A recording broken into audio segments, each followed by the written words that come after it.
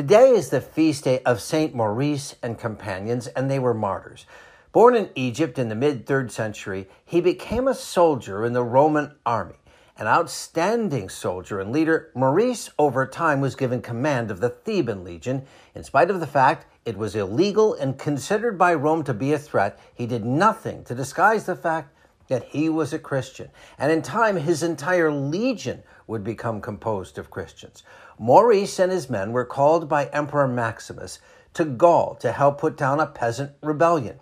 Specifically, they were given orders to clear a pass in the Alps.